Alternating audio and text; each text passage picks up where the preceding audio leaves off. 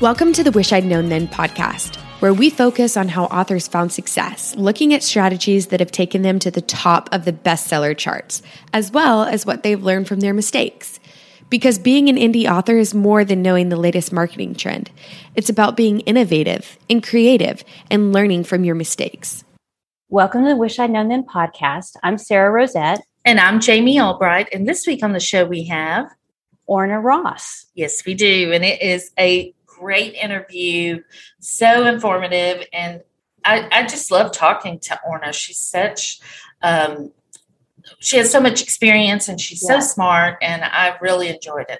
Yes. While we were doing this interview, I thought she's really wise. She's been doing this a while, and she has some really good insights into just the different aspects of working as a self-publishing writer. Yes. Like we talked about 3 different kinds of marketing. She's really good at breaking things down and identifying, well, it breaks down into these 3 parts. And once you can see it, you're like, oh, of course. But sometimes it takes somebody else to see it and tell us. And then we go, oh, that's right. So there's lots of good stuff in this interview. Yes.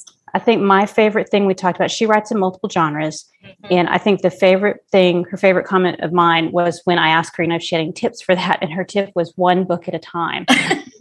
Oh, yeah, that makes sense. That makes total sense. Thanks, Orna. Yeah, and it's so simple, but a lot of times we just don't do it. So I thought it was funny. Yeah. So what's been going on with you? Well, this week we had one of our kids graduated, and yay! Yes, it was very exciting. She graduated with an advanced degree, but I decided a while back that I wouldn't share things about my kids online unless they shared them. If they wanted to share them and put it out there, cool. So all I'm going to say is that she got an advanced degree, and we were so, so proud of her. And it was a lot of fun, a lot of hard work. And so that was like most of my week. I went to the graduation and we celebrated. We ate way too much food and had a humongous slice of chocolate cake last night that was like, and it took about 7 people, but we put a pretty good dent in it. And other than that, I've just been working on editing my manuscript, and it's going okay. I'm kind of feeling all right about it, in the trenches with that. And once I get to the end, I'll feel better. So yeah, it's true. Yeah. What about you? What have you been doing? Well, I'm home, but I guess I want to tell people that my sister is doing fine. She is feeling all right, and we're just waiting now for another MRI.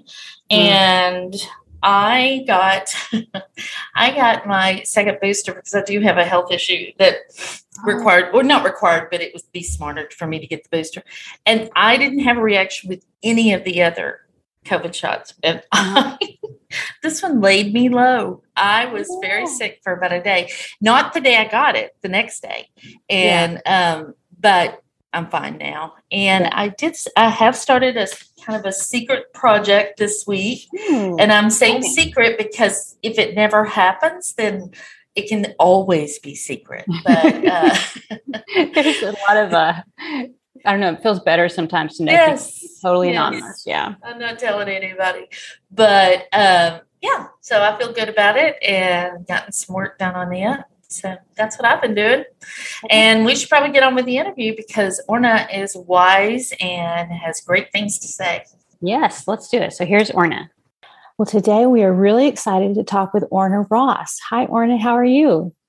Hi, Sarah. I'm very well. Thank you. Thanks so much for having me.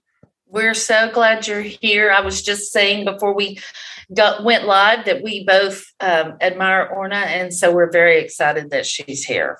We are. So let me read your bio and then we'll jump into the questions.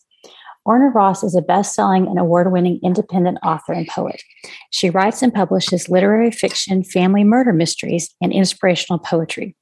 Orna is also director of the Alliance of Independent Authors, work for which the Bookseller magazine has named her one of the 100 most influential people in publishing. She writes publishing guides for other authors and poets as Orna A. Ross. Very good. So, Orna, tell us how you got into writing. So I think I always wanted to be a writer, but I wasn't able to admit that to myself when I was younger. I grew up I grew up in Ireland where writers were, at a time where writers were all dead white males. W.B. Yeats, George Bernard Shaw, Oscar Wilde, really impressive Nobel-winning writers, and girls just weren't encouraged to write at all at that time. It's so changed now, but back in the distant past. So I thought I'd be a teacher. I would teach English literature, and that's what I went to college to study. And of course, I wasn't a great student because I was off reading books that weren't on the curriculum and blah, blah, blah. So when I came out, I did lots of different kinds of jobs. I didn't settle into teaching. I loved teaching English lit, but I didn't love the convent schools, which were kind of typical in Ireland at that time as well.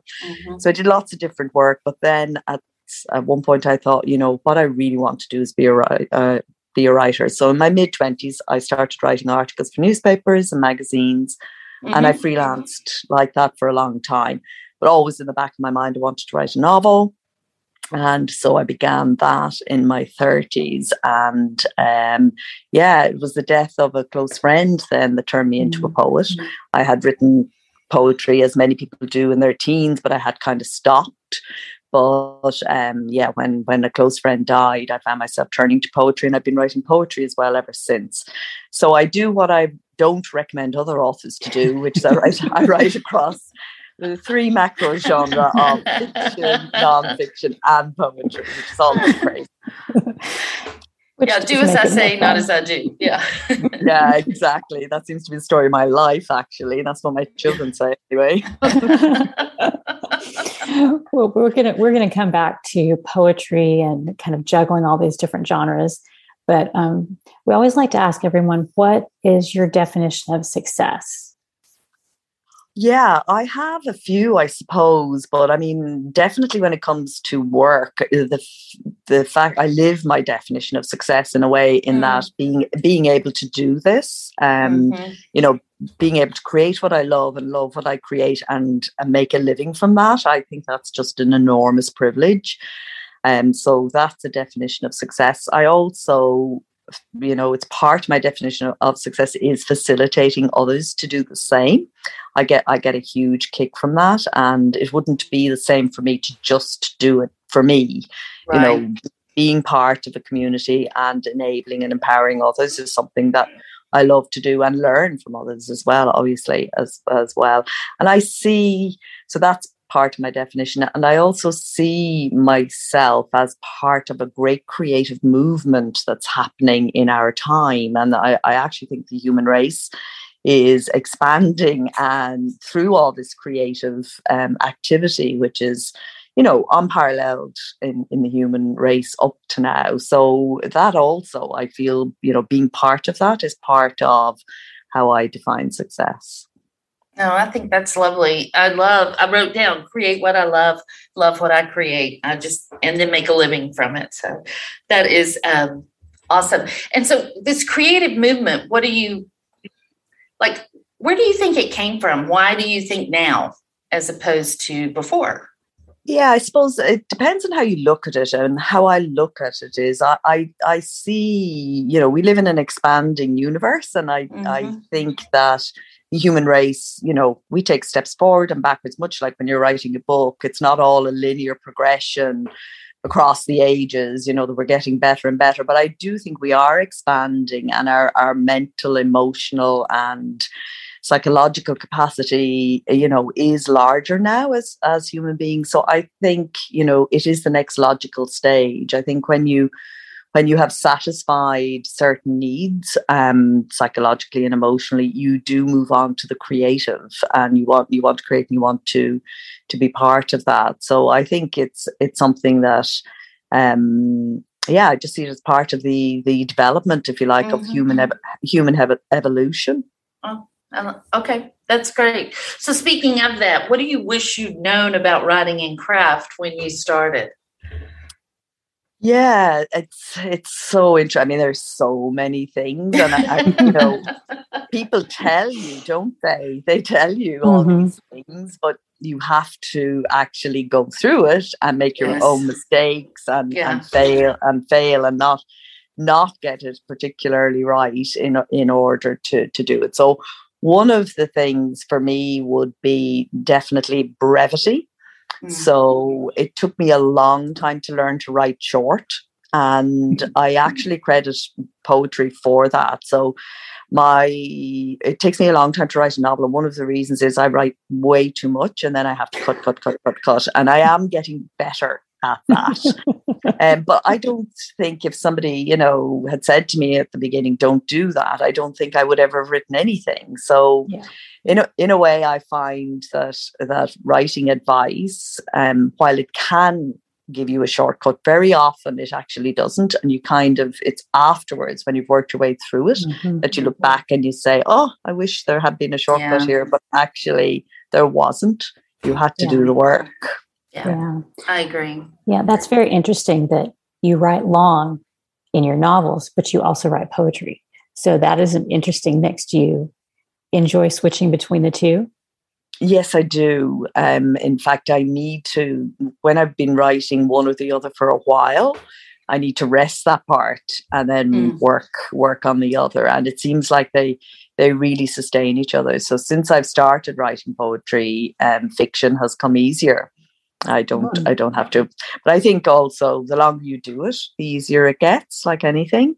It never becomes completely easy. And I, like everybody else, I have, hit that brick wall blank page every so often. But keeping busy is the other thing for me. If I fit writing in around other things, it flows better. If I have all day to write, nothing happens. I think we've all been there. Yeah, I think I am the same way. Yeah. Well, that is interesting too, to think that we always talk about the advantage of being like staying in your lane and doing the same thing and not writing in other genres. But there is an advantage to writing multiple things because you're able to take a break and do something else and then come back, which is a nice kind of ebb and flow kind of pattern that many people don't have. I think it depends on whether you're looking at it as a publisher or as a writer. And of course, as an indie author, you have to look at it through both lenses. Definitely as a publisher, I would have to say I wouldn't choose this way of writing across the genre.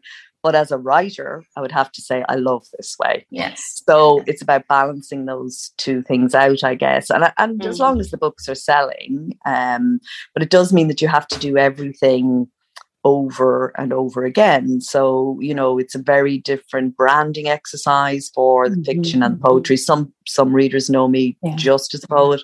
Some know me as a novelist. Some know me just as the author of the writing guides kind of thing. So, and there's actually not a lot of crossover between those. There is some, but not a lot. So each time the branding is quite different for each, and you've got to have different kinds of newsletters and different kinds. So the work doubles and triples up, as a result of it. But it's doable. And I think I learned a lot that was very useful in terms of the day job, which is how I think of my work for ALLI, the Alliance of Independent Authors, because I think I can speak across a range of genre, which, if I just had stayed in one lane, I wouldn't be able to do, because it is quite different. It's not so dissimilar, promoting fiction and nonfiction, but poetry is different, and it's good for me. It's good for me to know about that, in terms of speaking to poets. Well, speaking of marketing, is there anything you wish you had known about marketing? Yeah. We're all there with you. How long do you have? Yeah. I mean, I was not a natural marketer at all. I had to learn everything the hard way. And, my best advice for marketing is I kind of came to realize very late in the day that there are really three kinds of book marketing, I think. One is what I call access marketing, which is about developing that relationship with the reader and attracting them into your newsletter or, whatever your funnel is, whatever way you do that. So that kind of attractor marketing. One is influencer marketing, reaching out through bookstores or librarians or book reviewers, bloggers or whatever, but influencers are your target. And then the third is algorithm marketing, which is about trying to send the book up the charts and get the algorithms to work for you. I got all of those all mixed up. So I was just running around, in a bit of a tizzy for a long time until I settled and understood exactly where I position myself. And the other thing that I think I wish I had the confidence to do that I learned by mistakes is to understand that the passion that fires the books must also fire the marketing, and to bring those as closely together as possible. So I used to kind of don the marketer hat and become almost like a different person. But the more I kind of brought the two together, so the same sort of language that is in the books, the same sort of imagery and connection, that you're putting it from the same place, it made it far more enjoyable and creative for me, for starters. But it also works. The reader picks up something in that, whereas when I think because I didn't have confidence in myself as a marketer, I was too markety in a way at the start. And now I just have the confidence to not need to do that. Yes. So they're the two things I wish I'd known, the different kinds of marketing, and also the thinking of them as two, here's the writer over here and here's the marketer over there, is not a useful way to think about it. Bringing both of those as close together as you possibly can, being really creative with your marketing, enjoying it as much as you enjoy writing your books. I think that certainly has been the secret for me, and it's a secret I've now gone on to share with lots of other authors, and I've seen it make a difference for people. So I do think that's pretty key and pretty central for most people, actually. Mm-hmm. Yeah, I think that's great. I mean, that almost falls under branding in a way, but that's one of the reasons I like TikTok, because I can be Jamie Albright, who writes Small Town Texas rom-coms on there, and it's not a persona, it's me, but a lot of the things I do on there are very are the same way they are in my books. The language I use, the way I speak and the stuff, and I think that is what's so fun about it to me, as opposed to some other marketing that I do. So yeah, I get that. I hadn't thought of it that way before, but that's a very good way to think about it. Yes, and you're reminding me, I mean, it is branding. It absolutely is. And it's a heightened kind of version of yourself, isn't it? That's in the books already and then goes into the marketing. The other thing you've reminded me of there that I wish I had known earlier was that marketing is not promotion. Promotion and marketing are actually two completely different things, So obviously the branding and the author platform bit falls into the marketing, the kind of ongoing development of that and that voice, if you like. But promotion is short, sharp and time bound and is quite a different thing. I used to get them all mixed up as well. So until I got clear about those things, it was hard work, whereas now it's a lot more fun. Hats off to you for doing TikTok, by the way. I don't think I could bear to take on no social media. My children wish I didn't. My grown children wish I didn't do it because it's embarrassing for them. But I love it. It's really fun. So what assumptions did you make at the beginning of your writing career? And looking back, did they turn out to be right or wrong? Yeah, I mean, my writing life falls into two distinct halves, if you like, because I came before, I was writing and publishing before self-publishing was the thing. Right. So my first two novels were trade published, and I had that whole thing. So before I, in inverted commas, got published, as we used to think about it in those days, I thought getting published was the end of the journey. I just thought once I got my contract, I got a very nice contract at the beginning. I mean, after 54 actually rejections, it was number 55 when I I got what I thought of as a kind of winning the literary lottery, you know, the golden ticket. All I would have to do now is go home and write books and everything was going to be wonderful. And of course it wasn't at all. And in those days, there was very little talk. I mean, authors talk so much to each other now. We've got wonderful communication systems. But back then you didn't. And most authors were afraid to speak out about their publisher or their agent. So there was a lot of smoke and mirrors. And I had a lot of assumptions, which were illusions, which were shattered in the experience of actually going through the experience of being trade published, because we had a lot of creative differences. I had a very different vision for my books than my publisher had. I was shocked and outraged that I wasn't going to get any input into the marketing end of things. I hated my covers, you know, so we had a lot of issues. Along came self-publishing. I didn't think it would be for me. I tried it instantly. I saw, oh gosh, this changes everything. The fact that you can keep your rights and still be out there. I knew, because I had worked as a literary agent briefly, and I knew the value of that straight away. So, you know, I got myself, I mean, I don't think of myself as a technical person. I'm not at all, but I learned what I needed to know in order to produce a book. And then I learned a lot as I went along. And I suppose the biggest assumption I made was that I was still a writer who was kind of somehow publishing. And at somewhere along the line, pretty early on, the penny dropped. You don't have a writing career anymore. You run a publishing business now. And, you know, that was a big penny drop for me. And when I realized that, and I realized that I am actually a publisher and I need to be a better publisher, I need to understand marketing and promotion better. You know, publishing is not production. That's one important part of it. The editing, the design, and the putting the book together, that is one half of publishing, but the other half is the rights, licensing, and the marketing and promotion. And being a good publisher means being good at those 7 different, quite different processes. But once you get them, they take a little while to get, but once you get them, then they can be applied to every book. So yeah, that distinction between having a career and being in business, that's the biggest kind of eye opener for me. Yes. Yeah. You're very good at looking at things and parsing out the different parts of it and naming things. And that, I think that's wonderful, since you're, you know, so work with so many authors, because it does help give a really clear view of what's going on.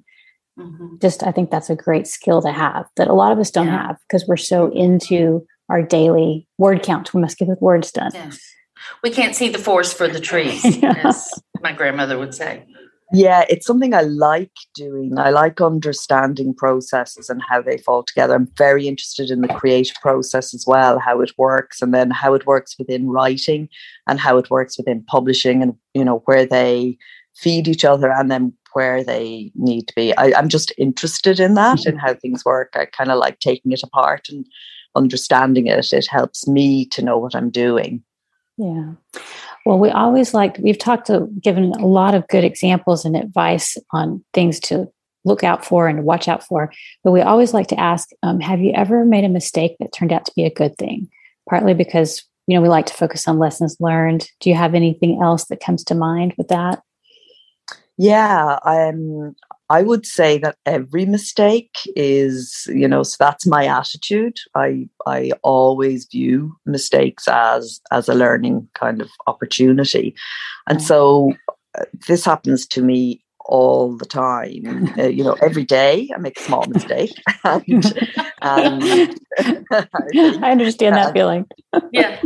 Some days one kind of mistake after another. But I often find that the mistakes I make are perceptual. So I think that's where some of the things that you know I've spoken about already, they have come out of me realizing this isn't going well for you because you're looking at it the wrong way, you know. Right. So kind of take a step back and see why. So, for example, that distinction between marketing and promotion came to me because I kind of was throwing money at the problem at one stage, and you know, thinking if I just invest in this sooner or later. It's going to kind of take, and that really doesn't work. And I realized that because it does work for promotion, but it doesn't work for marketing, was what I kind of realized for me anyway, my genre and my book. So that was a big kind of mistake that cost me a lot of money. But when I say a lot of money relative to what I had at that time, it's not a huge amount of money per se.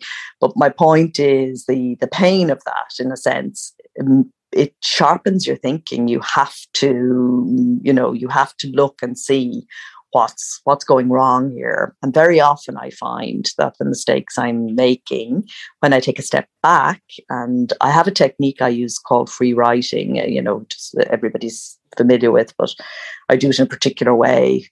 Free stands for fast, raw, exact, and easy. And I will take a step back if something's gone wrong, I've made a mistake or something, if somebody's mad at me or, we've got something wrong or whatever. I like to kind of wait until I'm not so emotional, take a step back and then free write around it. And then from that, I can turn the mistake around and turn it into an opportunity. So I actively work at doing that. Wow, excellent advice. Really fantastic. Yes, I'm feeling quite convicted at this moment. I'm going to need some time in my prayer closet to hash that out, because that is amazing advice. Yeah, I wrote it down because and I don't take a lot of notes during the podcast. That's Sarah's job because she's my podcast wife. And but I did write that down. And meanwhile, my notes have all these little circles and stars on this side because, I've got to come back to this. This is good. Yes. Oh, no, it's very good. Yeah. So you've talked about a few of your mindset shifts. Do you have any big mindset shifts besides the that you're a publisher, not just a writer kind of thing, that has changed during your career? I think the concept, just speaking specifically about being a writer, I think this is a bigger shift, but it's kind of something that I went through. If you look back historically, writers defined themselves in different ways across the ages. So in, say, Shakespeare's time, you were a playwright, like there was a wheelwright and a cartwright. You were a maker. You were a maker. Right. You were a craftsperson. Then we got the Romantics, and we had the sort of the writer's artist and all of that.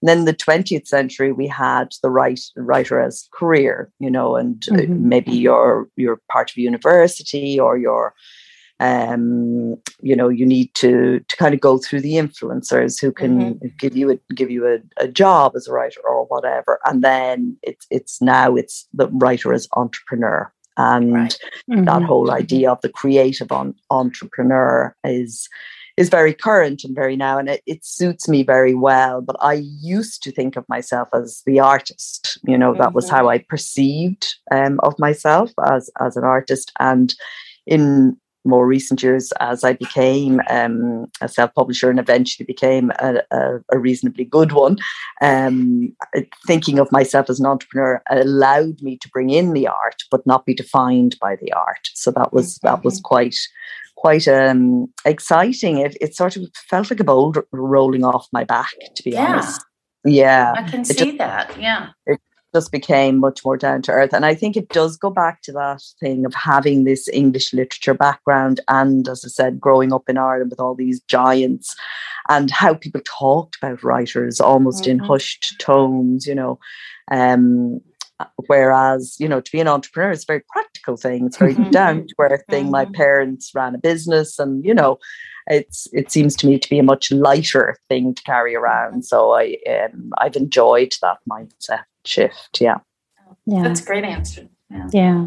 It's interesting that when most of us start out focused on the creative, and then eventually, if we stay with it long enough, we transition. I feel like I'm an accidental entrepreneur. Like I didn't have that in my plans, but I was like, oh yeah, I do have to learn how to do all this, like sales tax and all this stuff that I didn't plan on. So it's a lot sometimes, but I do agree with you. To me, there's less pressure to be an entrepreneur than there is to be a master writer, sort of thing. And I see the difference there that you brought up. Yeah. Well, we touched earlier on how you write across the different genres. Yes. So let's dive into that a little bit.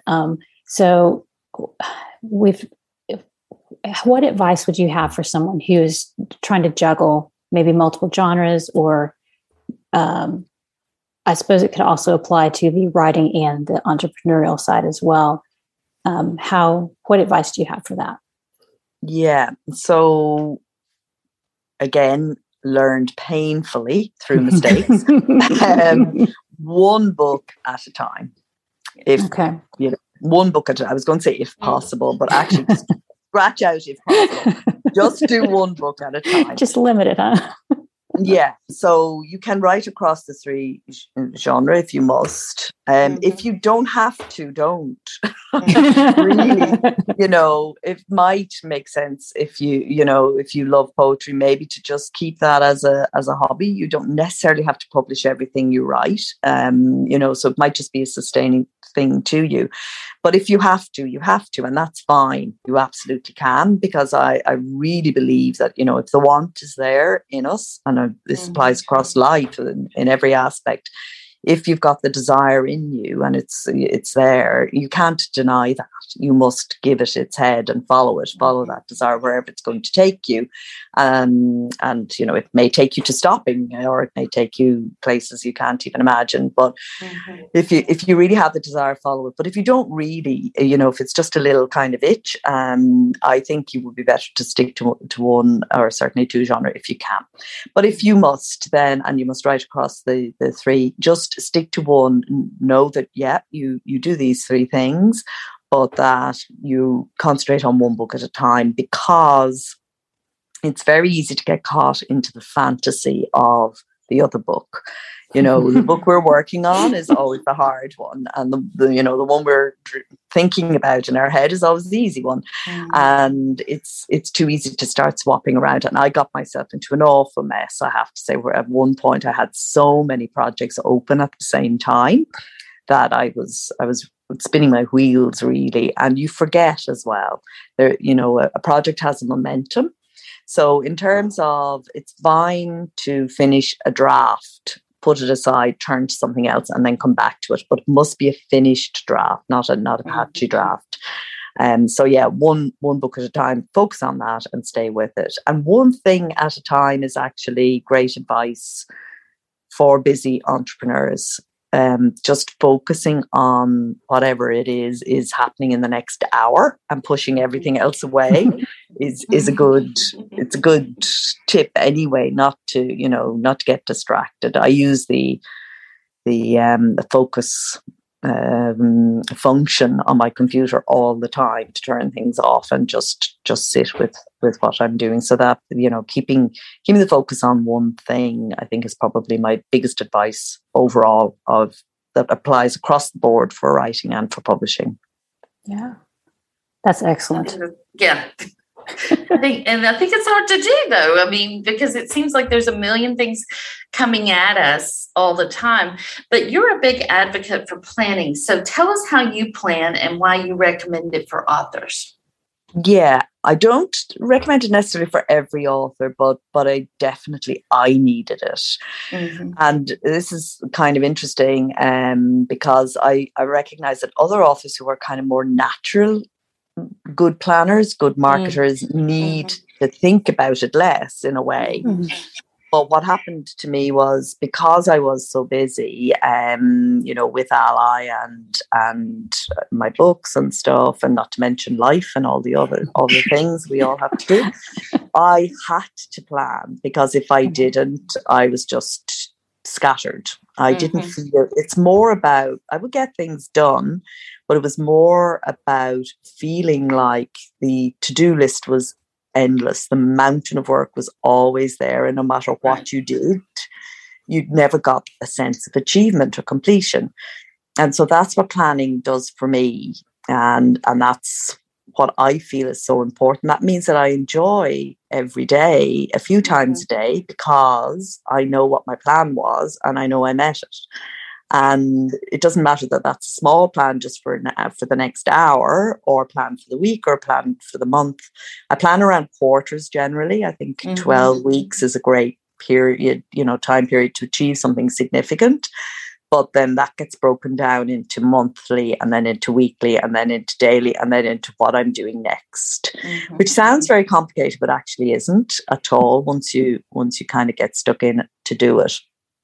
And the other aspect of planning for me that was very important was recognizing that as a writer, publisher, you wear three hats. You've got the producer, the maker, and you've got the promoter and the planner, which we were talking about. But you've also got this aspect that very often gets overlooked, which is the managerial, the processor, the person who looks after the creative process, but also the profits, and keeps the whole show on the road, really. And it can be very easy to overlook that aspect of the work and not give it the amount of time and attention it needs.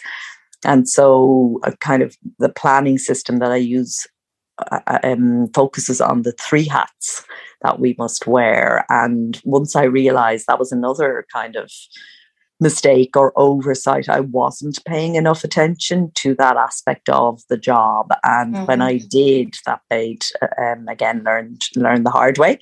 When I did start paying attention to that, I came to see how very important it is and how often it is neglected. So yeah, that three hat system and the planning, just it means that every day is a joy. That no matter, it doesn't matter that I'll never reach the top of the mountain of work. I won't. I'll go out with a list of things to do, sitting beside me. I'm sure of it. But as long as I'm getting that feeling of accomplishment, so I work with a group of authors of similar mind who need the same sort of support and structure. At the beginning of the week, we lay out our creative intent hats for the week, and then at the end of the week we note our accomplishments. And some weeks what you accomplish matches your intentions, but to be honest, most weeks it doesn't. You've either achieved something else or haven't had a good week maybe, or whatever. Every week is different. But the planning allows me, just an endless to-do list didn't work for me at all. And this works much, much better. So just in terms of getting pure pleasure out of the work. That's great. And just having intention, I think that's really a great way to think about it, because for me, it just seems like a big jumble. I've got my hands going around in circles, like this big jumbled list of things that need to be done. And I need to narrow that down. And when you do that, you do things with intention. And yes, it brings you joy and it brings you kind of fulfillment. Yeah. So I love that. Absolutely. Being intentional is really core, isn't it, to being creative. You're direct. You don't get to drive the show, or you don't, you're doing it. It's a co-creation with all sorts of things, other people, but also your own internal landscape. And I have a sort of a faith in the creative spirit, which is very important to me in terms of, and that's why a creative intention is not the same as a goal. Where you smart goals don't work for me because they're too linear. They assume too much that you're in the driving seat. I'm much better with creative intention, which is more open, more allowing, more exploratory and experimental. It just allows a more creative dimension to come in and kind of carry me along, and it works much better for me. And that the planning system that I use allows for that. So it isn't. I find a lot of the planning systems that are out there really scary. They're just too linear. They make me feel like crap a lot of times. I feel like crap about myself. I mean, it's like, gosh, I'm a big loser. Yeah. So, I love that you found something. Yeah. That's great. Yeah. I remember a few years ago, I think it was when I started realizing all the admin stuff that had to be done, because when you start out, it's just write the books, and then you get some books out, and then you kind of add the marketing, And then you're like, okay, now I'm adding the marketing into the mix. And then you start going, oh, wait, I've got a catalog to manage now. And I remember thinking, there will always be more. No matter how many things I crossed off my to-do list, there's like a shadowy to-do list, that I never got to, or that was like coming up. So it's knowing that you can look at certain things and say, okay, I've accomplished this, and that's enough for this week or this day. That's a really good way to look at it, I think. So absolutely. And in the planning system I use as well, we build in creative rest and creative play. So it's not just always about the work. It also budgeting time, to consciously rest. It really helps the work, and play as well. I think we can get too intense and too serious and find that the joy goes out of things. And that, the key to that is actually budgeting some time for play and taking a more playful attitude and just, lightening up. It's only books. We take everything so seriously, don't we? Yeah. We really can. Yeah. Well, what are some simple steps if somebody wants to start planning more? What couple of pieces of advice would you give someone? Yeah, so if for authors, I do think it's really useful. Start thinking about 3 hats. So if you have a to-do list, just categorize them. Is this a maker task? Is it a manager task? Or is it a marketer task? And just putting them under the 3 hats in itself, I think, can really help. And then balancing those 3. Realizing that you will always need to balance those 3 as an author publisher. And so you might balance it in a way whereby you do a bit of those every day, or you do a bit every week, or one week I'll focus on one, the next week I'll focus on the other, the next week. It doesn't matter what you do as long as you are balancing those up in the way that they need to. I think we all need to focus most of our time and attention on the maker. So if we don't write, the words, and if we don't kind of put the books together, then we don't have anything to apply the other 2 hats to. But I think it's also, the managerial side of things where we're processing, where we're realizing what we need to do in order for our maker to be well and happy and productive.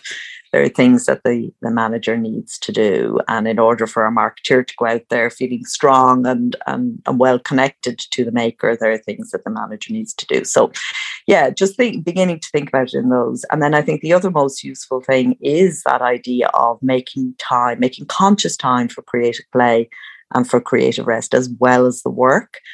It sounds counterintuitive, and actually a lot of authors find this very hard to do at the beginning. But when you do it, it's amazing how resistance just melts away. So a lot of time very often is spent by authors, resisting, procrastinating, not wanting to do. And by consciously budgeting playtime and rest time, actually resistance often dissolves. So, they will be the 2 main things, I think. But I think overall, it's back to what Jamie was saying there about becoming intentional. And understanding that creative intentions are expansive and are fluid, and not to be too rigid and not to be too hard on ourselves. So it's been awesome having you here. What would you say is the best thing you've done to set yourself up for success?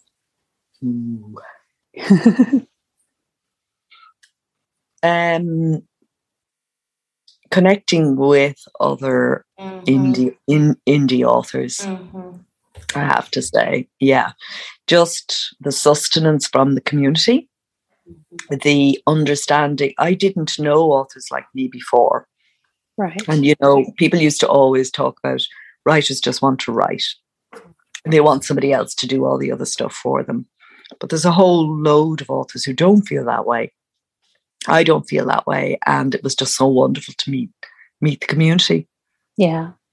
When I finally found authors that were doing the same thing I was, it was like, oh, there are people out here that are like me, I found my tribe, which is a good feeling. Yeah. Yeah. I was thinking before we got on about how we know you because of Joanna Penn, and we met Joanna Penn when we first I went to my first writers conference. It wasn't Sarah's, but we were there together. That's how I met Sarah. That's how I met Joanna, and how things just go full circle. And it's so interesting, and I'm so grateful that I have those connections. Me too. Absolutely. Yeah. Oh, so before we go, I wanted to ask you about your workshops. Are those open in case anyone is interested? How would people sign up if they're open? The planning workshops are for my patrons only. So I have, I have a limited number of people that I take on. Okay. And it's through Patreon. Okay. Yeah, because they're small group only, they have to be. So, but I am working on a planning book, which will obviously be available to everybody. And there are planners in place, which link in with my book, Creative Self-Publishing. Okay. So it's available broadly from that perspective, but the actual workshops are small group workshops through my Patreon. Okay. Well, that is exciting. We will put a link to the Patreon and your Creative Self-Publishing. So thanks very much. Yeah. So where can people find out more about you and your writing? Yeah. So my writing is at ornaross.com. And the Alliance of Independent Authors is at allianceindependentauthors.org because we're a nonprofit. All right. Well, this has been terrific. Awesome. Yes, Orna. Thank you so much for taking the time. I know that you're struggling with a little bit of a scratchy throat, so we really appreciate you giving us all this great information and wisdom today. And thank you to Alexa Larberg for editing and producing the show. And thank you guys for having me. I really enjoyed chatting to you, and thank you for the work. You're welcome. Thanks, everybody. We'll see you next week. Bye. Bye. Thanks for listening to the Wish I'd Known Then podcast. We hope this episode inspired you, empowered you, and made you laugh a little bit too. If you loved it, tell your friends about it. And if you feel so inclined, leave us a review. We look forward to being with you again next week.